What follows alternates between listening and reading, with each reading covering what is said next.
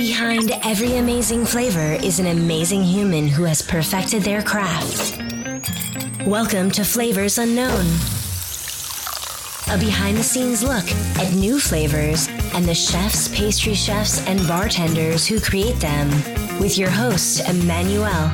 Imagine a place where you can listen to trendy chefs and bartenders sharing their secrets behind the scenes, where they are talking about their paths to success, where you can get tricks from the kitchen or from behind the bar. In fact, you can get it all here on my podcast, Flavors Unknown. I am your host, Emmanuel Roche. Thank you very much for listening today. Every other week, I interview chefs, pastry chefs, and bartenders to discover their secrets behind the scenes. Today is episode 17, and as usual, you can find the show notes at flavorsunknown.com. Click on the episode page. Today, my guest is another chef from New Jersey. And even if I live in the Garden State, I usually have guests on the show that comes from different parts of the country. But when you have a chef that has a vision and that likes to push the boundaries when it comes to his creativity, and then when you are leaving their restaurants, you want to come back for more, then I know that I have the right guest, for my show. So on the episode number 6 of Flavors Unknown, I had Chef Erin Ryan from Common Lot in Millburn, New Jersey. And today, my chef is Sam Freund from White Birch in Flanders. Hi, Chef. How are you? Great. Thank you for having me. Yeah, it's really great to have you on Flavors Unknown. We are, in fact, having this recording face-to-face, which is a little bit, unique and unusual. You reach out to me through the Instagram, Flavors Unknown, and you were, listening to it. You thought that it was something interesting and you wanted to be, part of it. So thank you very much. No, thank you for having me. Like I said, I'm very intrigued by what you're doing for the culinary world, getting some young chefs out there. So thanks for having me. I appreciate it. You're welcome. I read into an interview that you have given not too long ago that you use the words sexiness of flavor. And I'm just curious what those words, meant to you. Sexiness of flavors. So most people, when they go out to high-end restaurants and fine dining, first thing when the food hits the table, they eat with their eyes. So first, you always want to make sure that the food does look sexy.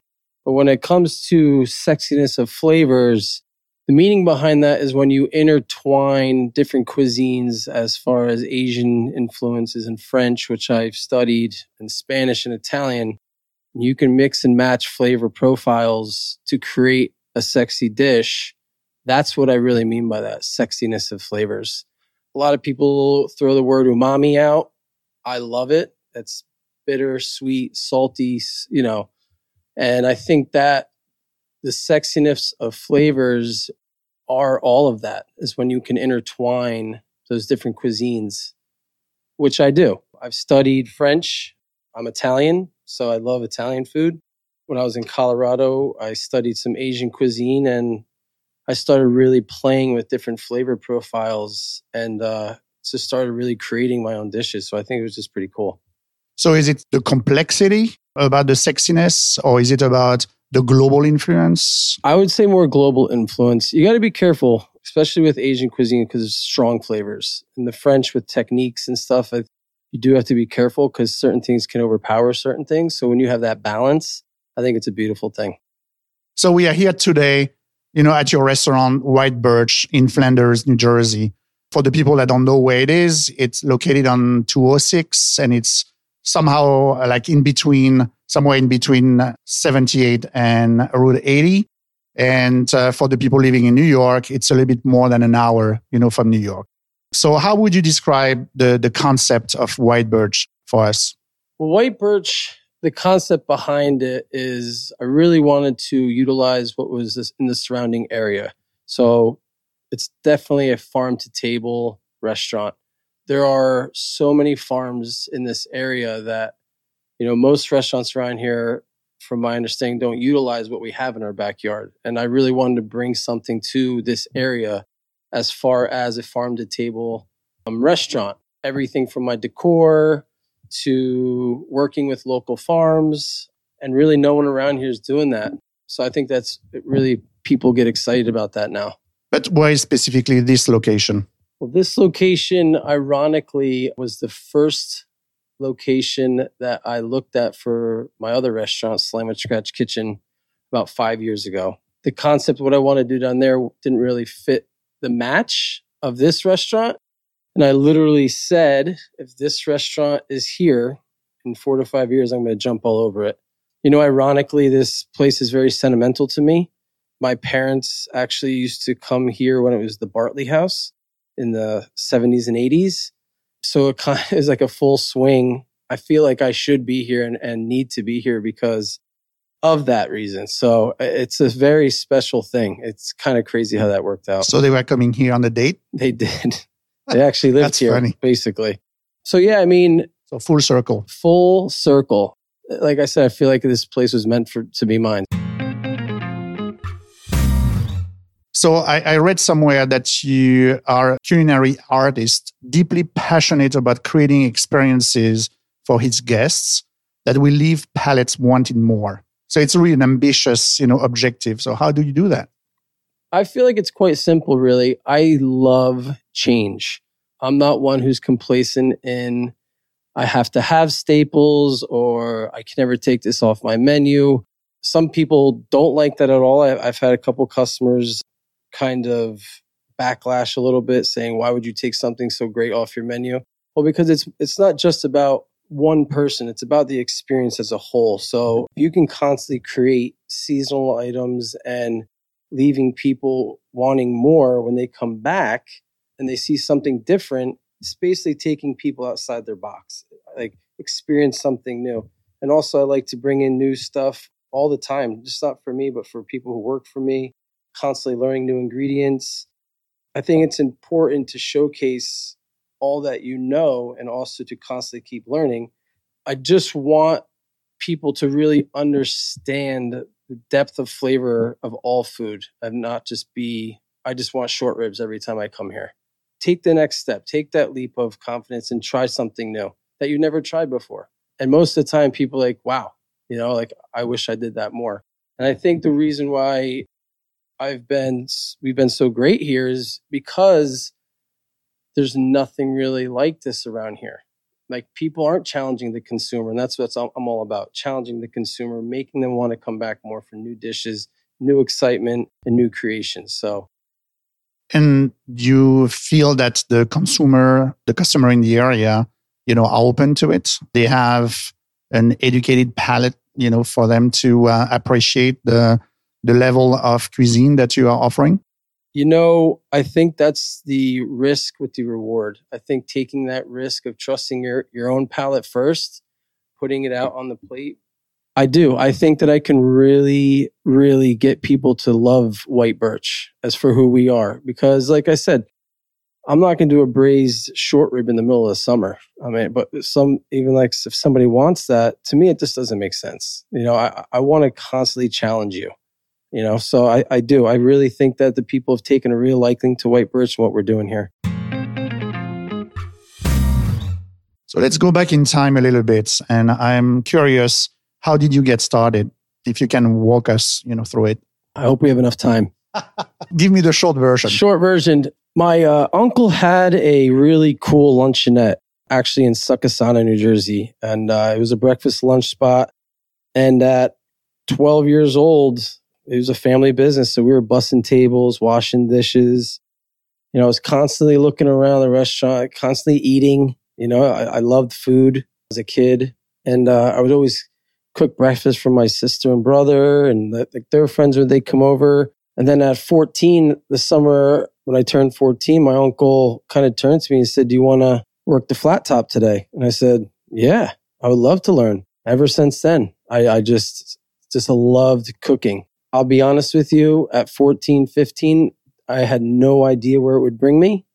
I'm so grateful that I got introduced to this industry at such a young age. I think everybody should work in this industry at least once in their life to really know, because everyone has to eat, right? So everyone should learn and experience the back of the house of how it really works. Some people love it. Some people hate it. Me, I don't know anything else that I would rather do than what I'm doing now. So that's how I really got started in my uncle's restaurant. And then did you go in culinary school? Yeah. After? So then after my uncle's luncheonette at 19, I kind of left home and hit the big city, New York. And I went to the Art Institute in New York City for a Culinary Arts program in hospitality management. And I was in school. I was so grateful to land a job with 11 Madison Park and Danny Meyer. Then the real stuff happened to me. That's a great start. Yeah, indeed. That was a great start. I'll never forget my first day. They threw a 40-pound tuna in front of me, and I had no idea what to do with it at 19. I'll never forget that, sitting in 11 Madison Park kitchen, trying to figure out how the hell to butcher this tuna. And I butchered it. But yeah, I mean, that's a really quick rundown of how I really got started. Then I was very fortunate to work with some great people. Who were your mentor? I would say I have a couple mentors in the industry. As I grew older and started learning more and more, especially in New York, I would definitely say Australian chef Craig Hopson really kind of took me under his wing and showed me the flair. Really, the food side of it really made me understand and challenged me, taught me techniques. And when I went out to Colorado, probably my biggest mentor is Troy Gard. He really explained the business aspect of it, and he let me launch to open up the first restaurant I ever opened for him, which was called Tag Raw Bar. We won Best New Restaurant in Denver. And then after that, we opened up a Tag Burger Bar. We were the best burger bar in Denver. So Troy really kind of took me underneath his wing, which I still talk to him today. He's just a great, great chef, great guy to know. So what did you learn from him? From him, he really showed me the Asian cuisine of my culinary. So, and also the business aspect of it. He always said how great of a cook and chef that I was, but to be successful as a restaurateur, you'd have to know the whole thing, not just the food. And, I kept blowing. I was like, yeah, okay. But then I really quickly realized when I opened up Slamwich that everything he was telling me and showing me, again, took into fruition and just really opened my eyes like, wow, like everything he was telling me, I'm actually going through right now. So I kind of leaned on him a little bit, made some phone calls to him when I needed to, and to pick me back up, to help me get through it. This says a lot about someone who has 14 restaurants. He still picks up my phone calls and still shoots me text messages. How am I doing? That just says a lot. In this industry, you're with these people more than your own family. And I could literally say he's family to me. He's definitely my number one mentor for sure. Most of your ingredients come from local farmers and suppliers that are located, and I think you said like 8-mile radius. Correct. Like around the restaurant. So what does this concept represent in terms of opportunities, but as well, I guess, limitations?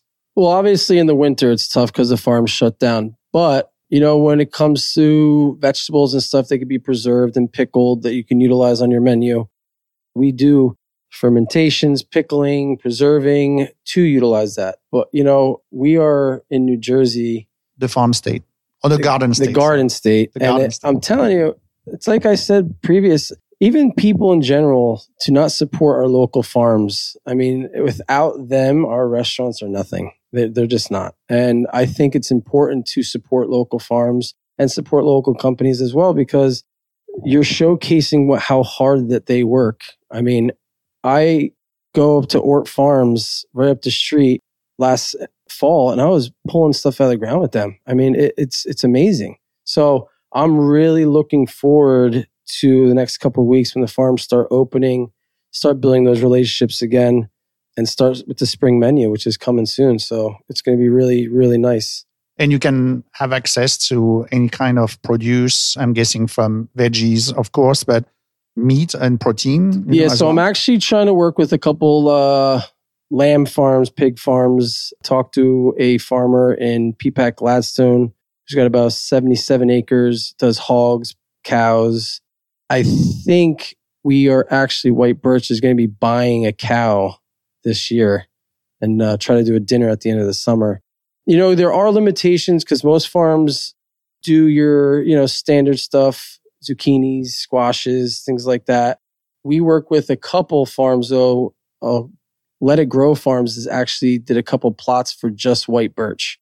So they bring a seed catalog. We pick out what we want for the restaurant, and then they would plant it for us, which that alone, again, says a lot about this industry. It's a full team effort. I mean, the more we support them, they're going to support us. And how do you control the quality? Because I that's great to have a concept that leverage local ingredients and so on. But how do you make sure the quality is at the level that you expect, for your cuisine?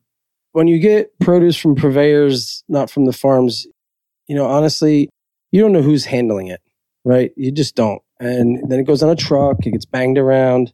I get it. But with these local farms, I can literally pick out these things myself. So this spring, summer, and fall, me and my crew will go to these farms and pick them out ourselves. So I know exactly how quality they are, how much I need. I like to taste it. I mean, it's a full in, we're all in. So that's the biggest thing. Where if I call my purveyor during the winter, sometimes things are ruined, bad, I got to send it back. But when I go to the farm and I can hand pick things, I know they're going to be great.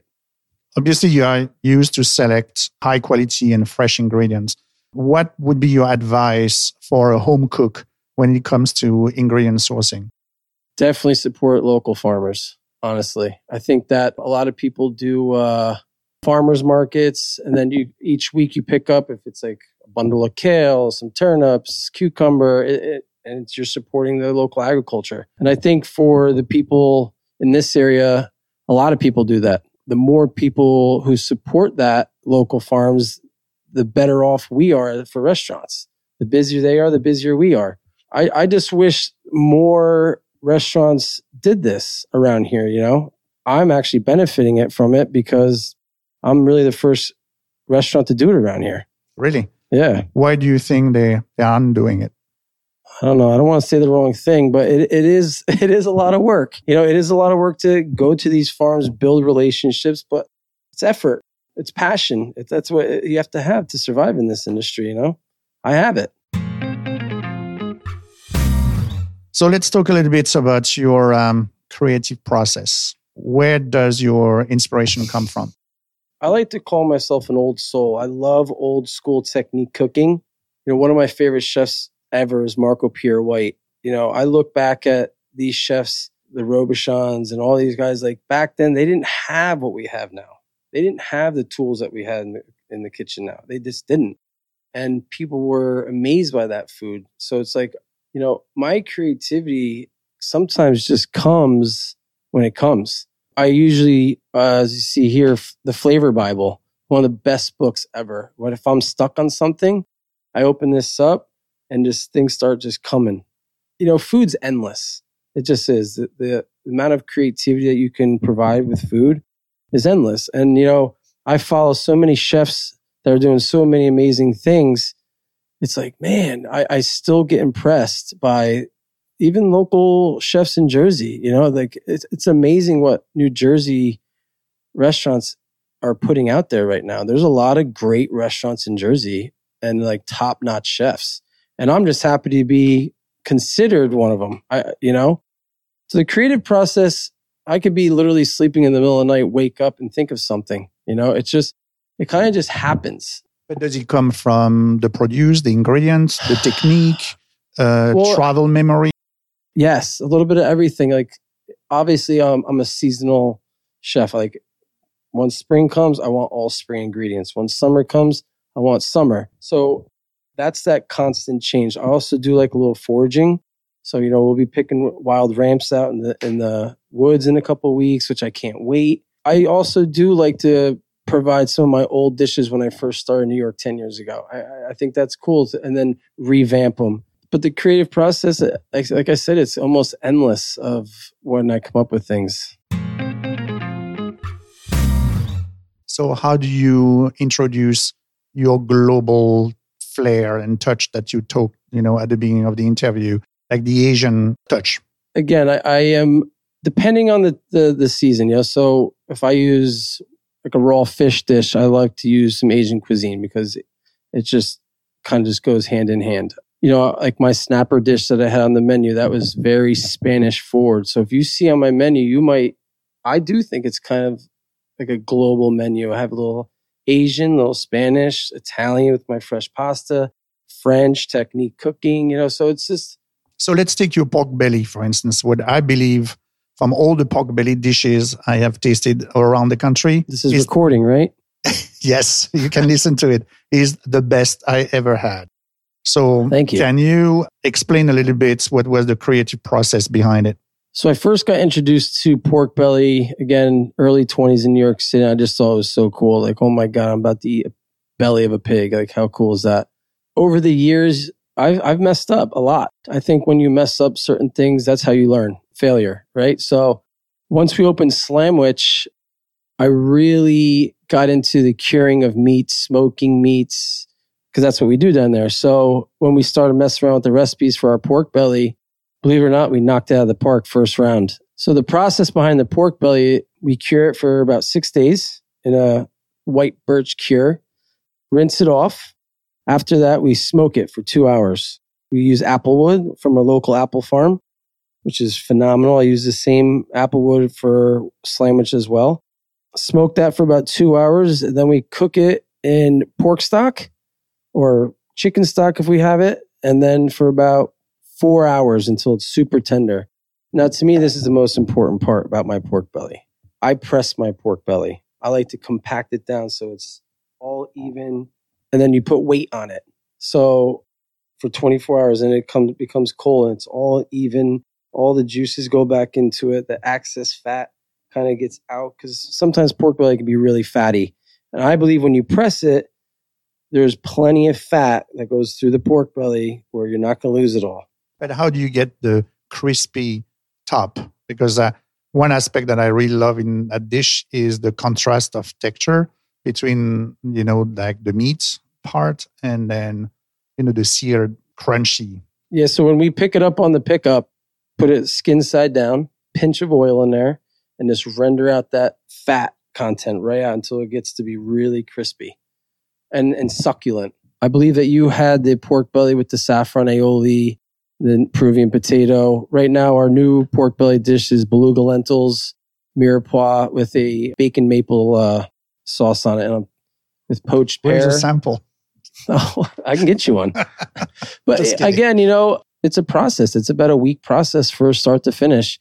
And that's like, that's that patience in food, it takes time. And, the first time I did it, I only cured it for 2 days and I didn't think I had enough cure. The next time was 3. The next time was 4. And I found out the more I cured it, the more flavor it had.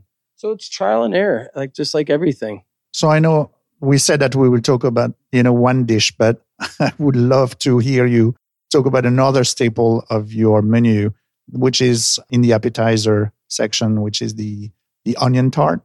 It's not a big dish, but it's very complex. There's a lot of taste. It's layered. There's a lot of texture, as well, experiences, in that dish.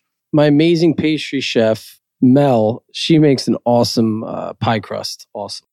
So we take her pie crust, par-bake them, and in the onion tart, we use awesome cipollini onions, Gruyere cheese, fresh thyme, garlic confit, and we make our mixture. And then we just kind of bake them real, it's almost quiche-ish. I don't like to call it quiche because it's really, to me, it's more than that. What's cool is that we do these crispy parsnip chips on top for texture as well. A little frisee salad, toasted pine nuts. And then on the bottom, which is kind of hidden, is that charred onion puree, which is a little sweet element too. So it's just, I needed a vegetarian dish. Ironically, when I was creating the first menu, this is where I kind of struggled for one more vegetarian dish. And I remember that we did a mushroom tart at One If by Land, Two If by Sea when I worked there. I said, well, I have mushrooms here and I want that. I said, let's do an onion tart. And at first the play was kind of I want to do a play on French onion soup.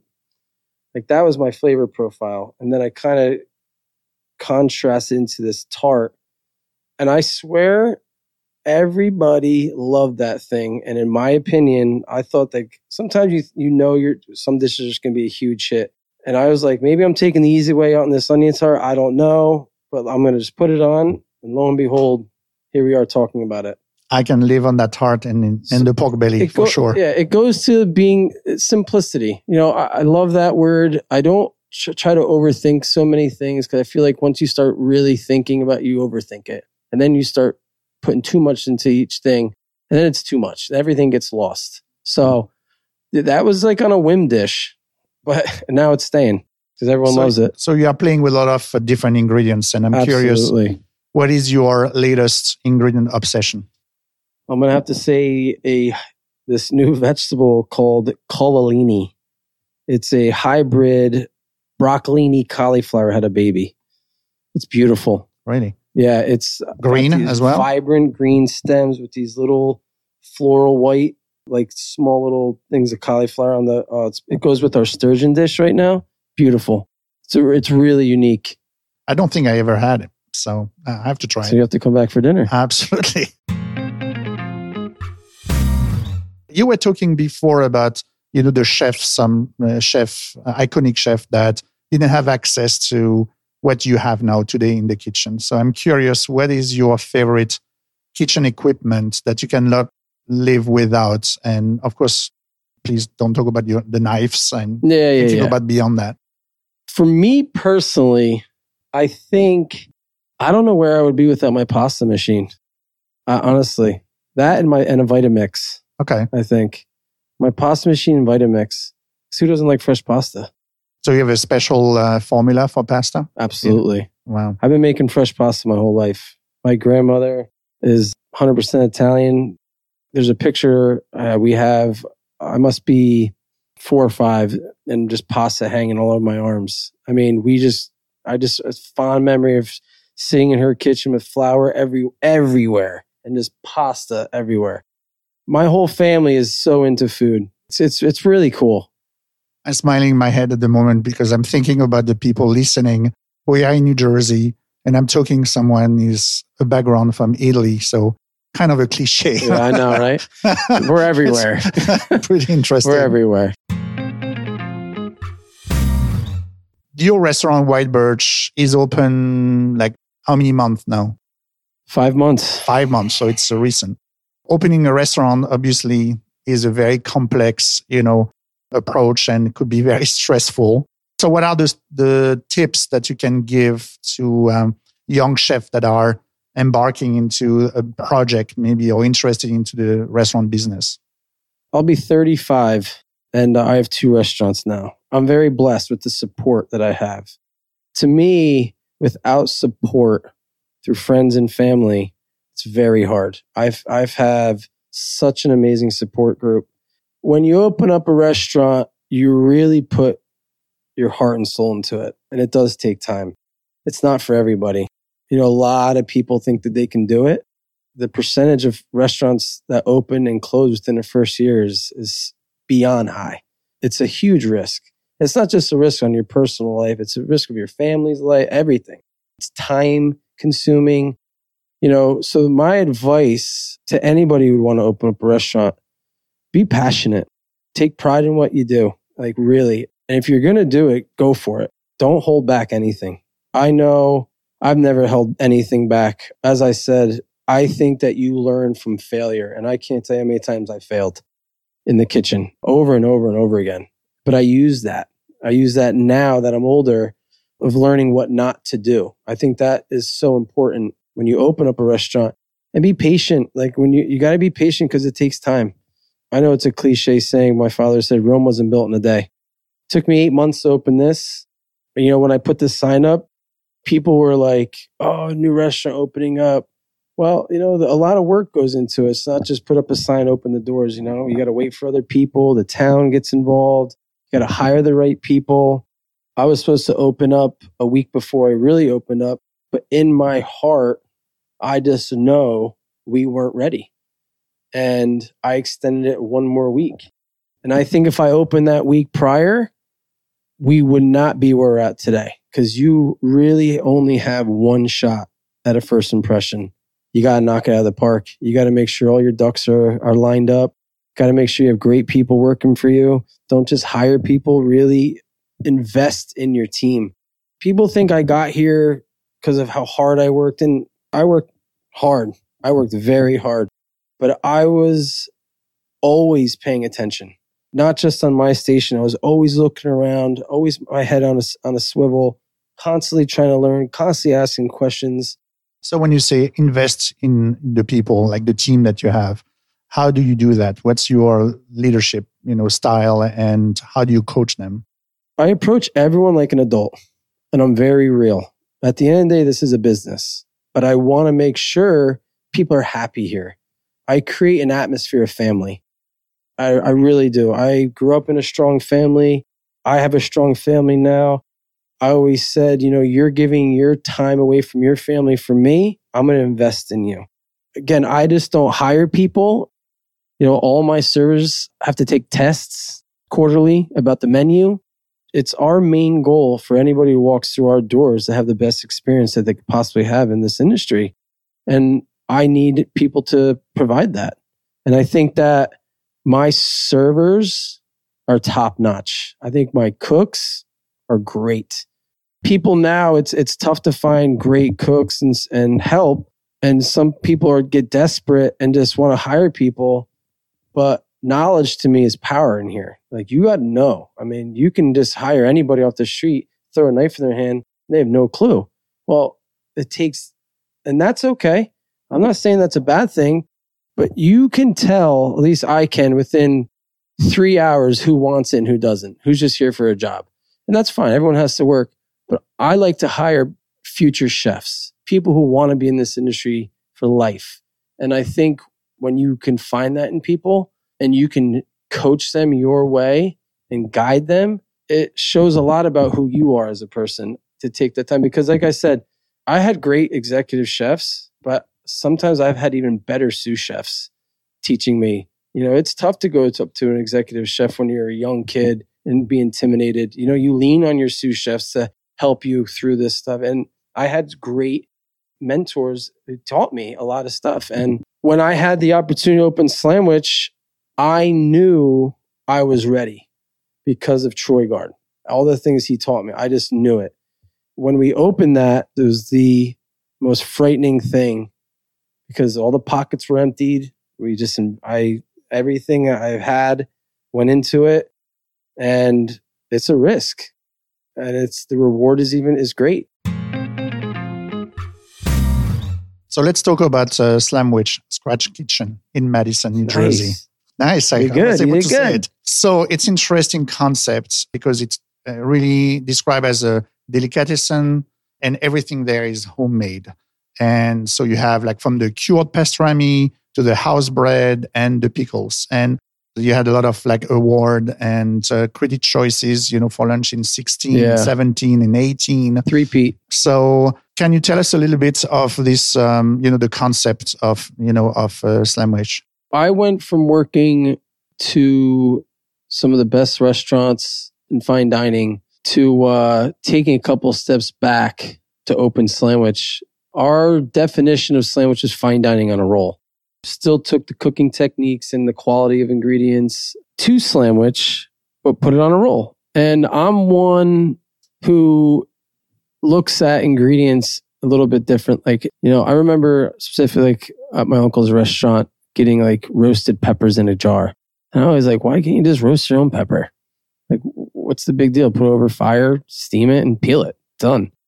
Yeah, it takes a little time, but you're doing it yourself. You get that real charred flavor. I'm always one that says, if you could do it, do it. When we opened up Slamwich, it was great. Everything was made from scratch. And the prep was a lot to teach people. But you know what? It made it so unique because I wanted to bring that old Jewish style delicatessen back. These big companies came around like Thumann's and Boar's Head. I hate to say it, people got lazy. People if I don't have to do it and I just get it shipped to me, why not? I think it's lazy. I think if you can do it and do it better, why wouldn't you? So you do your sausages and everything. We house ground all our own burgers. My business partner, George Braun, down there was a butcher by trade for 17 years. So in that aspect, how lucky am I as a chef? I get it. My business partner, my friend, I have an in-house butcher. This guy can break down anything. Big smoker down there. It's a lot of work, but like I said, people really recognize the effort down there. And if you guys get a chance, check, just our pickle alone. You could jar that up and sell it anywhere. You can. But I think working really hard in the fine dining, then I had my first son. I kind of wanted to be around more. Then I met my wife, and she actually helped me open the restaurant, which was really cool. And you start having kids, and you want to be home. So the hours were kind of better. But I still always had that niche of fine dining. It was 4 years. I was and I had this opportunity now to have both places. It's corny, but it's a dream come true. So how, from let's say a concept standpoint, how do you approach opening a place like Slamwich compared to White Birch? Slamwich is definitely more low-key, fun, funky, cool atmosphere. Let loose, let your hair down, and have fun and eat. Not as stressful, to be honest with you. Like I said, it was fun. You're constantly creating these crazy, wild sandwiches where then, your attention to detail kind of went into just the food aspect of it. We have paper cups down there, plastic cups. It was we have these Slamwich sodas that we make and stuff. So it's I don't want to say it was easier because it wasn't. It was just different. Kind of was this very similar to when I was growing up cooking for my uncle. But again, it was in more depth of that creating side of it, of homemade bread every day. It's still when I go down there, we make the bread, pulling it out of the oven. It's still just memorizing of looking at this homemade bread. It just is. So then we're in July, it'll be 4 years Slamwich. So then I'm not going to lie, when I opened White Birch, when we started working in the kitchen, I was rusty. And I was telling him, I was whoa. I was I need to really acknowledge what I have going on here. And I took a couple steps back. And over the next couple of weeks, I processed what was really happening. You can process all you want, but when these doors open, it's go time. And I'll never forget the first night at White Birch, that rush came back. When you have, Slamwich is unbelievable. I love it. It's my baby. White Birch, the same thing. I love them both just equally, but they're two different concepts. Definitely White Birch is attention to detail all the way. From the glasses to the shared plates to the silverware, picking everything out. When we did Slamwich, it was click some baskets for the fries. It was simple. But here, everything had to go. Everything had to flow. Definitely in-depth, more detail for sure. So let's take an example. I would like to pick up your brain, and maybe you can give some inspiration to home cooks that are, listening to the podcast. Let's take a common ingredients and cauliflower.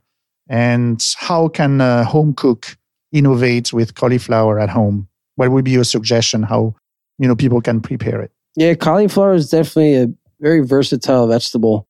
Obviously, a lot of people eat it raw, credo style. You could take it as we do at White Birch. You cut a real thick piece and marinate it in herbs and olive oil and grill it as a cauliflower steak.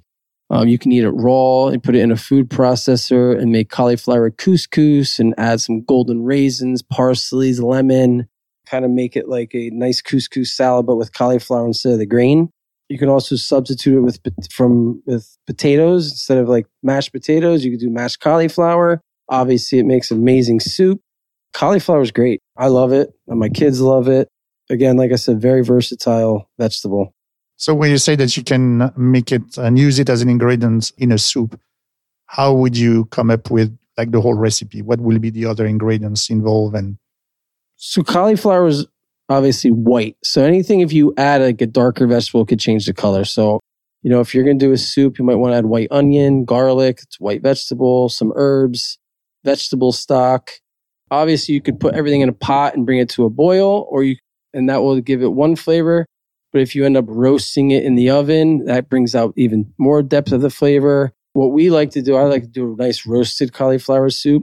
It's like off-white. The color's, not as pleasing, but the flavor, unbelievable. So, chop up some onions, some garlic, sweat that in some olive oil and some herbs. Roast your cauliflower in the oven. When that's done, add your vegetable stock, season it to taste, blend away, eat it up. Very cool. So, Chef, we have been talking here for almost like 45 minutes. So I have now 5 rapid fire questions for you. On the fly. Here we go. On the fly. So where do you eat in the area where you're off the clock? Where do I eat? And not at home, when you can get away from, with your wife, away from the kids. Well, me and my wife definitely try to go out to eat at some nice restaurants once a month. But when we're at home, we actually eat a lot of Thai food. But outside of home, any other restaurant that you can talk about? Actually, we ate at Jockey Hollow not too long ago, James on Main, 2 weeks ago. And actually, we're going back to Jockey Hollow in 2 weeks for a CBD dinner. Oh, wow. So we'll be on there. Give me 3 dishes that you could not live without cooking or eating. Spaghetti meatballs. Are you Italian? Yes. Kibasi. The third one, I'm probably going to say a charcuterie board. Couldn't live without cured meat. As you can see, I like my salt content. So you have the Flavor Bible book, on the table here in front of us. Beside this, what are your, let's say, 2 other favorite cookbook? White Heat by Marco Pierre White. And I would probably say Letters to a Young Chef by Daniel Boulud. What do you like the most in being a chef? The most I like about being a chef, a couple of things. Definitely creativity. And really the people who you come across in your life, good, bad, and indifferent. I've come a long way. I've met so many different types of people. It takes a unique person, and I've met definitely some characters, as I could be one as well. I'm sure people could say that about me as well. And what do you like the least in being a chef? There's actually not much I don't like. If anything, it's probably being away from my kids.